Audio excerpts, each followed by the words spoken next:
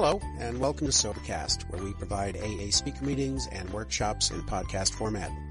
We're an ad-free podcast, and if you enjoy listening, please help us be self-supporting by visiting Sobercast.com, look for the donate link, and drop $1 or $2 into our virtual basket. We hope you enjoy the podcast. Have a great day.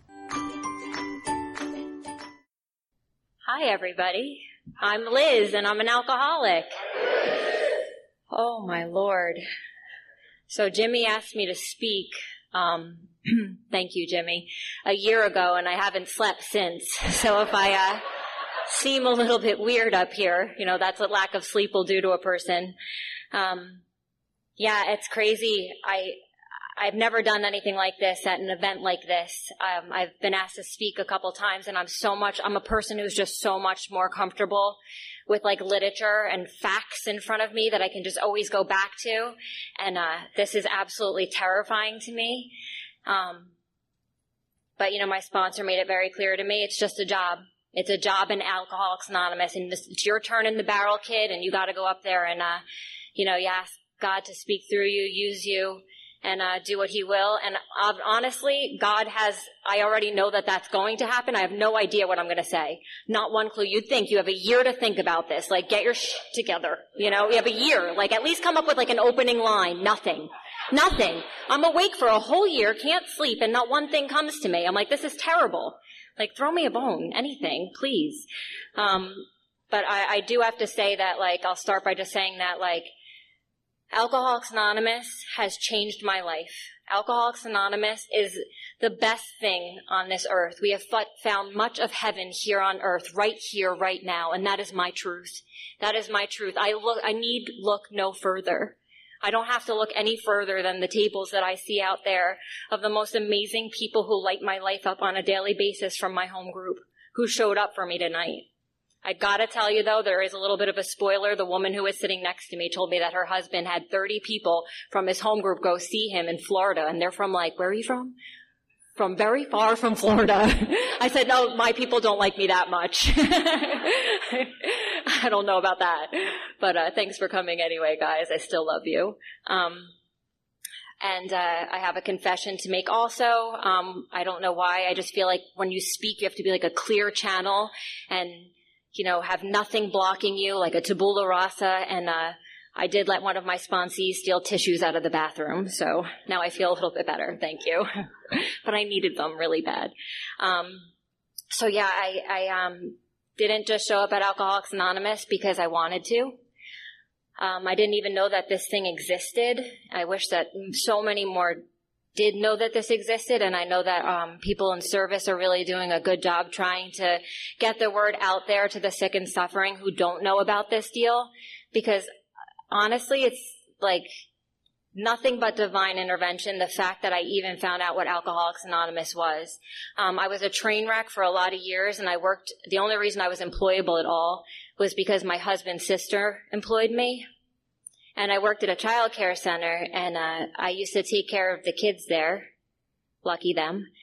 And as I was trying to show up and do the best that I could when I showed up to work, there was this man who would drop his kids off, and it ended up that he was my neighbor down the street. And I would take care of his kids, and I fell in love with his baby. I thought his baby was the cutest baby I'd ever seen, and I just loved them. And we ended up becoming really good friends with these people. And I had no idea that this man was in Alcoholics Anonymous, and he had been sober for quite some time. And so we had become friends with their family, and I don't know if he knew the severity of what was going on in my home, but obviously he probably knew something was up. And as events unfolded in our life, my husband likes to remind me that he's 2 years sober longer than me. And my husband had gotten arrested at a 7-Eleven by our house for having some non-conference approved dry goods in his pocket, which he had hidden, but yet confessed to the cops that he had stuff. So again, divine intervention. And the first thing I thought to do at the time was to call my neighbor, Brian. And when my husband went to detox, Brian didn't let my husband walk in the door. He picked my husband up outside my house, and he said, don't even go in the house. I don't know if you'll ever come out, get in my car. and he started taking my husband to Alcoholics Anonymous meetings. And at the time, I had been abstinent, and I had stopped doing most things, which in my mind was good enough, because I was with child. So all of that seemed well, and my husband started going to Alcoholics Anonymous meetings, and I had this child, and I had this great idea that, as bad as things had gotten in my life, that I couldn't bring into my mind the pain, the suffering, and the humiliation of what had happened to me only a short time ago. And I thought that I could successfully drink again. And with my husband's permission, I picked up a drink on New Year's, and I said, I think I can really do it. And honestly, nobody could have convinced me otherwise. Nobody could have told me like that might not be a good idea, and I would have listened. I had to know. I was convinced that I could do this successfully. I started drinking New Year's of the year after my daughter was born, and within 7 short months, I was as bad, if not worse, than I ever was before. And I decided that life had gotten really, really bad in a really, really scary place, and that I had to divorce my husband because it was his fault. So I set up an appointment to meet with my husband with no kids around, and I asked his sister to please watch my children because I had to keep this appointment because I needed him to go. It was time. And just like he threw those pills at the cop that night, I sat in the car next to him. I looked at him. I had a million things I wanted to say, and I looked at him and I said, nothing. I couldn't say a word, and he just looked at me and said, what is wrong with you? What is going on? And I had gotten so out of control and so bad that I couldn't do anything else but just roll up my pant legs and roll up my arm legs and show him that I had mutilated my body once again, because when I drink to a place that's so dark and I try to hide it, and I just can't do that. I was losing my mind, and I was hallucinating, and I was tearing apart my body. I want to say that was my last time that I drank. I did go to rehab, but by every form of self-deception, I always thought, that old 80, that commercial with the say no to drugs, and they would have like an egg in a frying pan, and they would crack the egg and they would say, this is your brain on drugs. I really believed that they had that backwards. That's not my brain on drugs or drinking. I'm the egg put together. That's what happens to me when I drug and when I drink. I don't fall apart. I feel together. I do. I felt whole, and I felt like I couldn't walk around on this earth without something in me. I had to find the right chemical combination. And by every form of self-deception I tried everything. I went to every smoke shop, every vape shop, every liquor store, every type of anything I could mix. I had to be thoroughly convinced, without a doubt, that something in me was broken, was completely broken. I had become convinced. I had been surrendered. Something happened to me that I got to a place that no matter what I put in me, no matter what I tried to do to quiet the noise that was going on inside my head, that nothing could do it anymore. Absolutely nothing took away the pain and the suffering of being me. Nothing. I was solutionless, and I honestly didn't understand, because I had seen him go in Alcoholics Anonymous. I had seen my neighbor in Alcoholics Anonymous, and my neighbor who was in Alcoholics Anonymous, he's the type of guy that could go on a crack run and come into Alcoholics Anonymous and the next day go paint the side of his house and start gardening. And I didn't understand why that wasn't happening to me. I have nothing in me. I'm separated physically from all substance, and why do I feel like I'm dying? What is that? I must be special. I must be different from everybody in these rooms. I didn't understand what I was suffering from. And I would go to Alcoholics Anonymous meetings, terrified, scared to death, and I would sit with my head down in the back of the meeting, praying that nobody spoke to me, but please recognize me, but please don't talk to me, but please recognize me, and have this internal battle constantly. And I would sit in those meetings, and I would sit there and I would suffer. I would suffer from my own thinking, and I would stay silent and stay in the back. And I'll tell you, the problem for me did exist long before I ever picked up a drink or a drug. I'm clear on that now, because when I look back at my childhood and I look back at me growing up, I was absolutely never comfortable in my own skin. Like, I've heard a couple people in here say it before. I'd actually never knew it was like a real thing, but I would go around and say like, oh yeah, I'm a nurse's office kid. Like, I spent like half my life in the nurse's office. You know, I was always restless, irritable, discontent. I was uncomfortable. I just was crawling out of my skin. I was constantly comparing myself to others, always falling short, or always thinking that I'm better than somebody. And talk about a conflict. Like, how is it that somebody can be so absolutely broken, split wide open, and yet you offer me help and I tell you to get away from me? I don't want your help. You know, help me, but don't. And especially don't tell me what to do. I was just telling little Jen before the meeting, I went from a place of complete defiance, as broken as I was, so defiant and so unwilling to listen to what the people in AA were saying. And now I'm at this place where, like, please tell me what to do. Like, and I love it. I love when somebody tells me what to do. I asked Mary Beth before the meeting. I said, you know, these are really high shoes and I'm going to walk up there. And when I get up there, is it okay if I take them off? And she looked at me and she said, no. No, it's not okay. And I was like, oh, God, that's so refreshing. Like, back in the day, that would annoy me. I was like, I love it.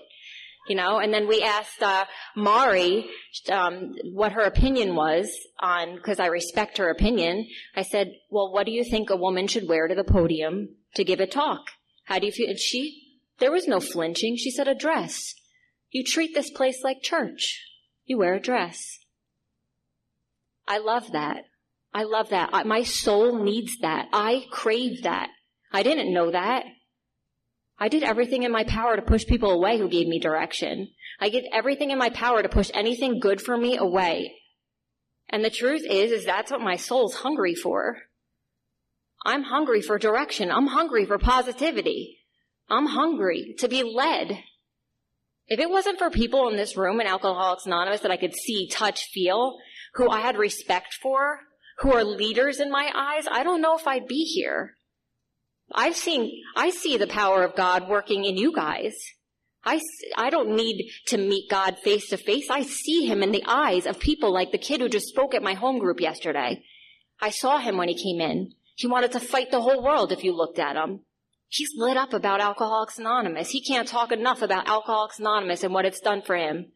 That victory over them, we may bear witness to those I will help of thy power, thy love, and thy way of life. That God has given me this gift, that he has resurrected me from the place that I was in, the place of darkness, to the place that I am now. It's undeniable. So I come into Alcoholics Anonymous and I'm giving you a little bit of a background about what was going on. And the truth is that you can't see the picture when you're in the frame, right? Like, the alcoholic life is the absolute only normal life. I don't realize how bad I am. I'm telling you now that I was bad, but I really didn't realize how sick I was. I had no idea. I just made amends to some girl recently, my daughter's friend, and she said, Liz, you were a recluse. You're not that person anymore. She said, you wore your hair in front of your face all the time because of what you had done to your face. I just couldn't stop picking my face apart. I just couldn't stop. I couldn't stop. And like, when you're in that, you don't even realize what you look like or what you've done. I remember when I first got sober, having to look around, it's like somebody just ripped the Band-Aid off your eyes and you're just like, oh my God, like I was literally in a coma for years. I can't believe it. My bathroom wall's caving in on us. The roof is shot. You wouldn't believe what I was living in. I couldn't believe what I was living in. Me who had prided myself on being so together and clean when I was young. I couldn't believe the filth I was living in. I couldn't believe that I had aged. You know, I still sometimes am in denial of that. You know, I'll be dressed up and my daughter's like, you know, it's not 1986, right? And I'm like, well, that's where I left off.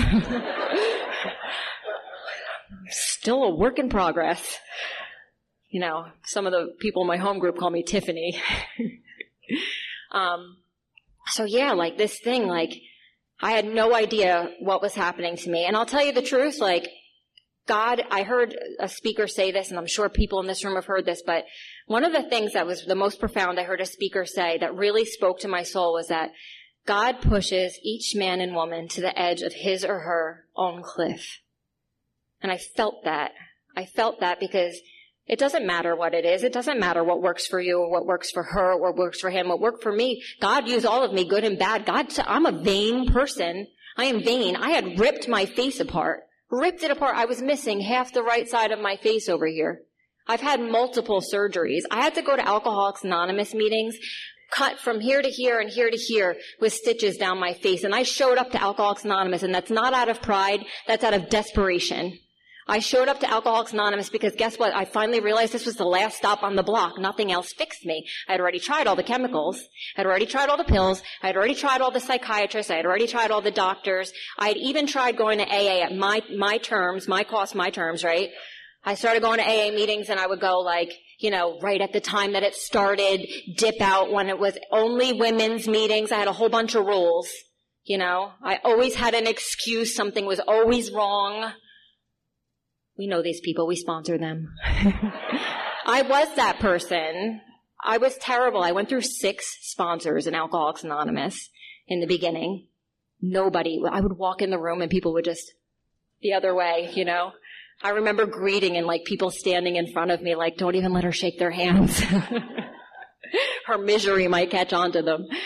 But I kept coming, and people in Alcoholics Anonymous never kicked me out. They never stopped, putting their hand out to me. And my last sponsor, one of my last sponsor changes after my run through all 6, this woman had said to me that she had her mother was, I had been dumped by my last 2 sponsors. One of them was because they had an emotional crisis with a man. And, you can't arm somebody with the facts who's witty like us and then dump me. Because I looked right at her and I said, doesn't it say throw yourself harder into helping others? When I know it says when sex becomes troublesome, but isn't it when anything becomes troublesome, we throw ourselves harder into helping others? She didn't like that too much. She still dumped me. And then she sent me to her sponsor, and then by a series of circumstances, her sponsor's mom was passing, and it was very traumatic, and the woman was very close to her mother, and she had a lot of sponsees, so she had just said, I think, honey, I just think you need a lot of extra attention and help. And so I called the only person left that I could think of, that was a woman in Alcoholics Anonymous, who was really mean, and I didn't like her. And I called this woman and I said, hey, my last sponsor dumped me and I don't really know what to do. And that was it. She told me exactly what to do. And I wasn't used to being told what to do, but this woman told me what to do. And I was out of options. I ran out of road out there. I ran out of road in Alcoholics Anonymous. So I'm sitting here and this woman tells me what to do and I do it. For the first time in my whole life, I shut my mouth and I just did it. And I did everything she said. I showed up at meetings like I had never showed up to before. No excuses. She didn't care if my stomach hurt, my leg was falling off, my eye was pussing. She said, put a patch on it, get there. There was nothing that I was terrified, but I was desperate and I did it. I started showing up. I started showing up in spite of myself. Scars on my face, bandages on my face. People would bring me tubs of lubricant. They're like, just slap it on there. Like, who cares? One of the guys in my home group looked at me. I love him. I don't know if he's here tonight. He's here. He knows I'm going to say it. I love him so much. He's just one of the most honest human beings I've ever met, which is hard to find in Alcoholics Anonymous. He is so honest. He looked at me and he was like, with your face like that, at least you'll know who your true friends are.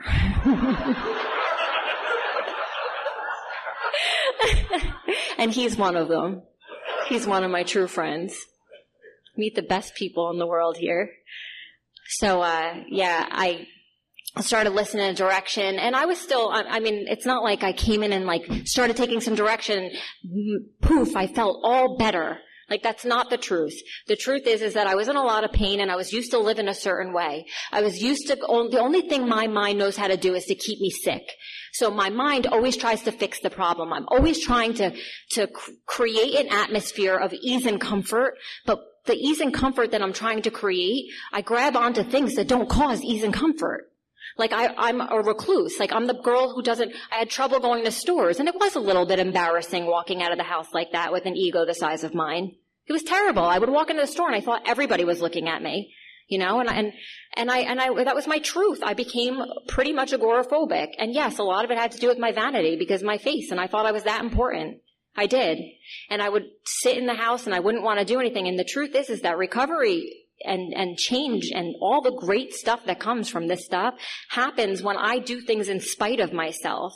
When it goes, some of the most beautiful things in the whole world have happened to me from doing things that go against every grain of my being. Every single fiber of my being wants to tell you that I can't. And Alcoholics Anonymous tells you, yes, you can, and yes, you will. And I needed that. I never had that. You can't lead a horse to water. You can lead a horse to water, but you can't make him drink. I wasn't just led here. I was prodded. I was encouraged. I was lifted up. I was brought to the water. I was brought by women who were stronger than me, who knew that I was full of shit and that I was deceiving myself, that I suffered from illusions and delusions, and that the only way through them was to walk through them. That was it. There was no shortcuts. There was no way around it. I sat in my sponsor's driveway. We were doing a big book study, and we met once a week at her house, and I sat in the driveway, and I couldn't get in the house. I was having a self-pity party all by myself, and it was a really good one. I mean, like, I was like in full-on tears and hysterics. I had gotten myself choked up, and nobody knows what it's like. And as a woman, our faces are so important, and nobody could ever walk around like this, and blah, blah, blah, and all this stuff. And I'm sitting in the car, and I meant it, though. Like, I meant it. Like, I don't mean to minimize that pain. That pain was real. When you're in it, you think it's like, it's the truth. And she looked at me, and I really thought she was going to feel some compassion. I did. She looked right at me. She looked me in my eyes. She put her arm around me, and she said, I need you to put on your big girl panties and walk in my house. And that was it. And I was like, that's it. She's like, yeah, now. So I dried my face, and I went in her house, and I loved her.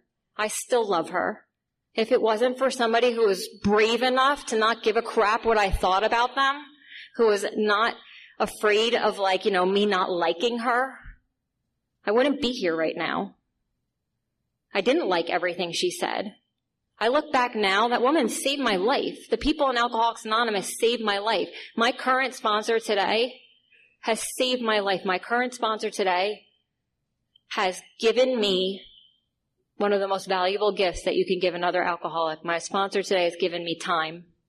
My sponsor today has given me so much time. Anything I used to call, and everything in my life was an immediately, a 10th step. When something disturbs us, we call everything was an immediately, everything had such a high level of importance. And I was never dismissed. I was always just set back right. My thinking goes left, somebody else set it right for me. The other thing I could say is that when I did get here, that I would hear things about God in the rooms. And that resonated with me. I wasn't like practicing any type of religion, and I didn't really believe that this God could work for me in my life or any of that stuff. But when I was a kid, my Nana was really religious, and she had an altar in her house, and my Nana helped raise me when I was little, and she used to have an altar, and she used to have all this religious stuff around her house, and I was always fascinated with it. I did go to CCD, so I was exposed, to this stuff. And she was the most kind, beautiful soul. I could show up there in crisis at 17, 18, 19, and just show up in the middle of the night, and she'd be like, you know where to go, honey, just go on just always a safe haven. And she was an example of what I believed was safety, security, and a lot like what I think God looks like. Like that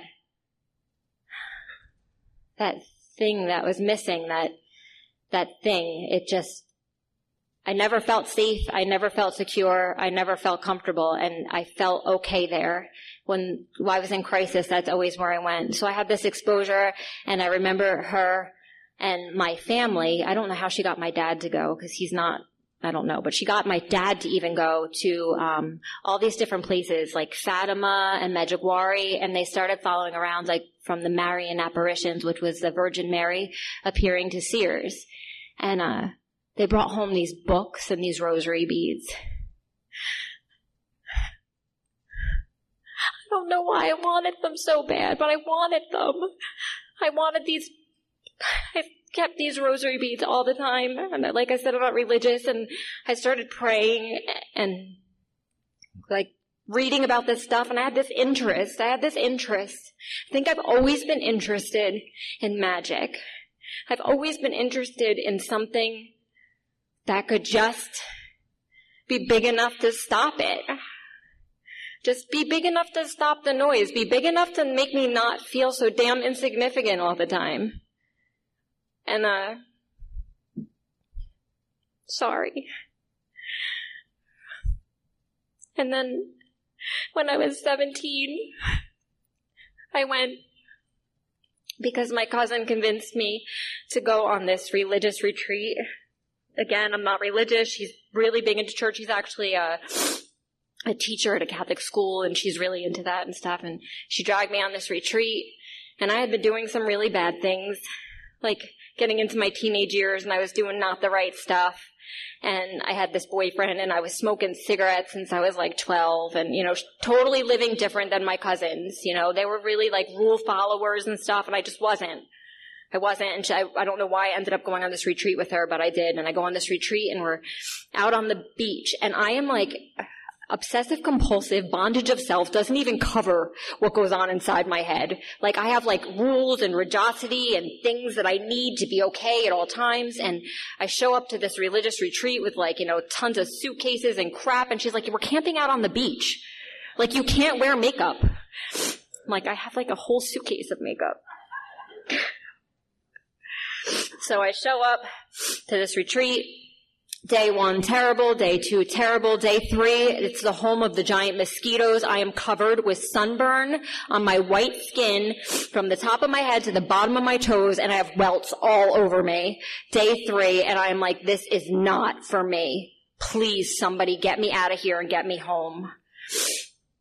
I'm so glad I stayed for day 4. That night we had a campfire, and the priests were giving a talk. And they started talking about God, and I don't know what they were saying. I couldn't tell you. I just know I sobbed. I sobbed. Something got in me that night. And like Bill says, worldly clamors once again blotted it out. But something happened to me that night. It was one of the first real experiences I had with knowing that there was something big out there. There was something big out there that I was craving, because all the noise stopped for a little while. And I went on that vacation for the next 6 days, makeup free, living in the sand, living by the seat of my pants. I had never been able to do that. I mean, I'm still not a pro at that. Don't get me wrong. My husband laughed a little too hard at that. But I know all about bondage of self. My sister, we asked for the relief of the bondage of self, right? And my sister's one of us, and my other sister's one of us, and my daughter has a lot of our isms because she grew up around it. And she texted me this morning, and she said, Aunt Jen is so obsessive. She makes me look not obsessive. And I said, pray for her, because being obsessive is one of the most painful things a person can be. You can't get out of your own way. You just can't. And I said, that was one of my problems, is I put down the drink, I put down the drugs, I put down everything, and I'm left with this. And I had like 5,000 other obsessions just running my life. And it's not easy to put down a drink, don't get me wrong, but when you're practicing complete abstinence from a drink, I can't practice complete abstinence from life. I can't. There was no way for me to do that. I'd have to live in a bubble. And that's what my mind tells me to do. It says, go in the box, Liz. Go in the box, go in the bubble, go where it's safe. And then I'm in my own man-made prison once again. I'm in my own prison. And the only way out is through, once again. And that's what Alcoholics Anonymous has helped me do. It has helped me break down the walls of this prison. Because there's times that, it's no fun when your head starts going. Like, I've said to my sponsor currently, I'm like, I just want to, go to a store and leave myself home. Like, is that possible? I just want a break from me.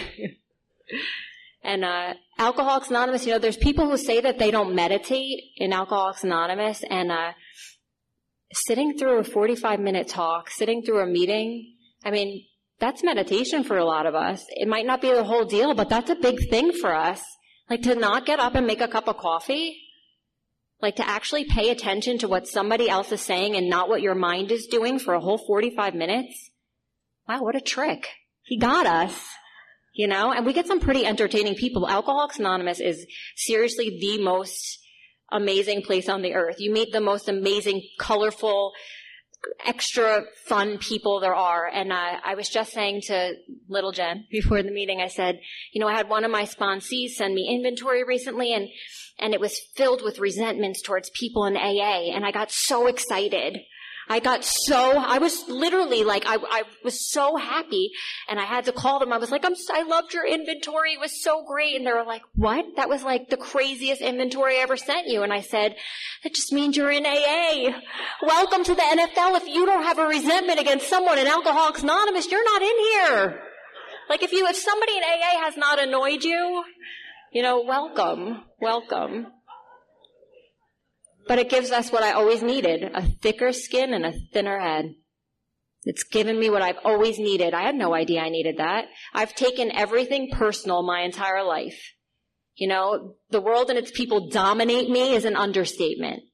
Alcoholics Anonymous has given me that thicker skin, that thinner head, where now people can be people and it has nothing to do with me half the time. And when it does, guess what? I get to bitch about it to my sponsor and write inventory. I have a girl that is in our home group, and I love what she said last night. Our group is growing up. I'm part of the Fourth Dimension, in case I didn't mention it, in Toms River, New Jersey. We meet on Wednesday nights at 7:30, and I love this place. It's a great place to visit if you get a chance. And we have one of the girls who just started leading our business meetings, and we've always had like super calm business meetings. Super calm. Everyone gets along. Never an issue. And we had like our first like real like fight. And not fight, but like people were like kind of going at each other. It was exciting. It was fun.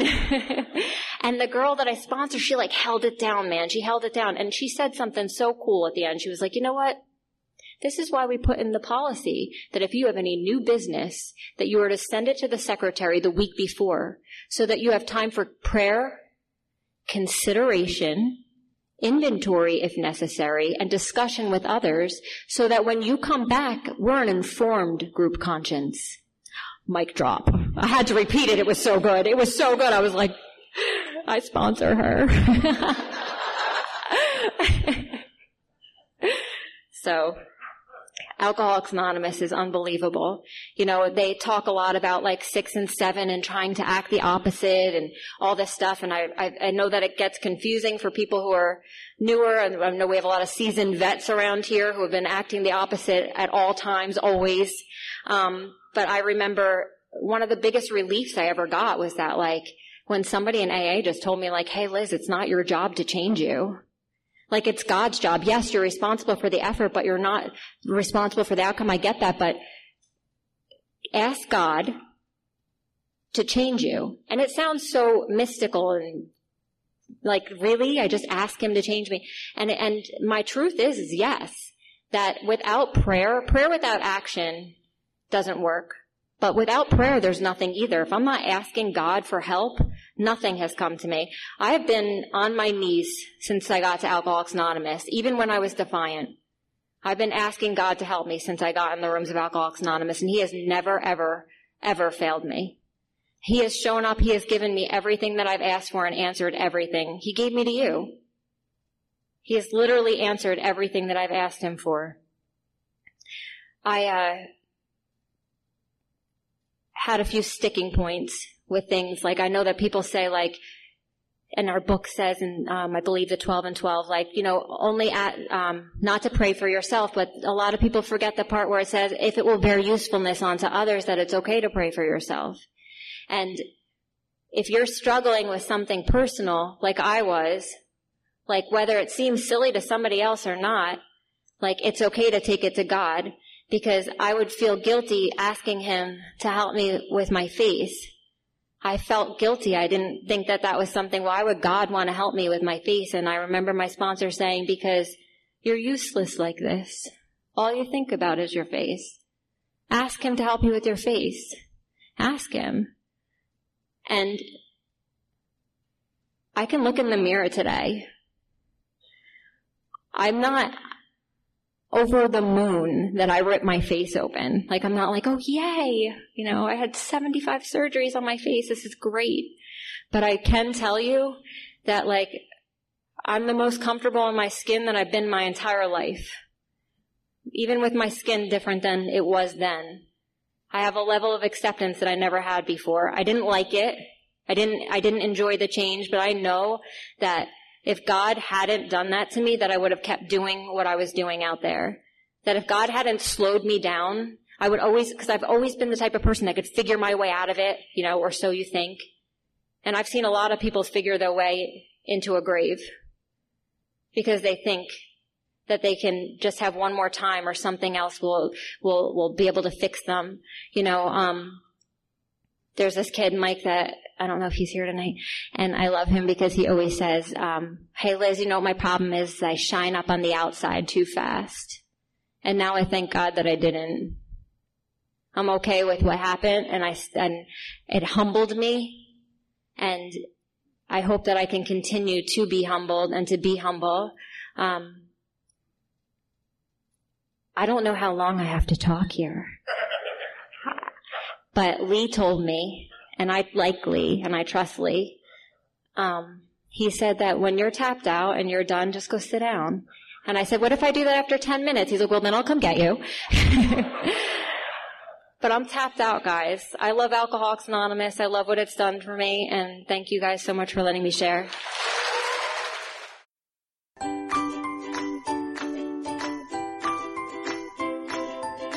Thanks for listening. I hope you enjoyed the podcast. Sobercast is ad-free, and we'd like your help in order to keep it that way. So if you'd like to help us be self-supporting by pledging $1 or $2 a month, visit Sobercast.com and look for the donate links. Thank you very much.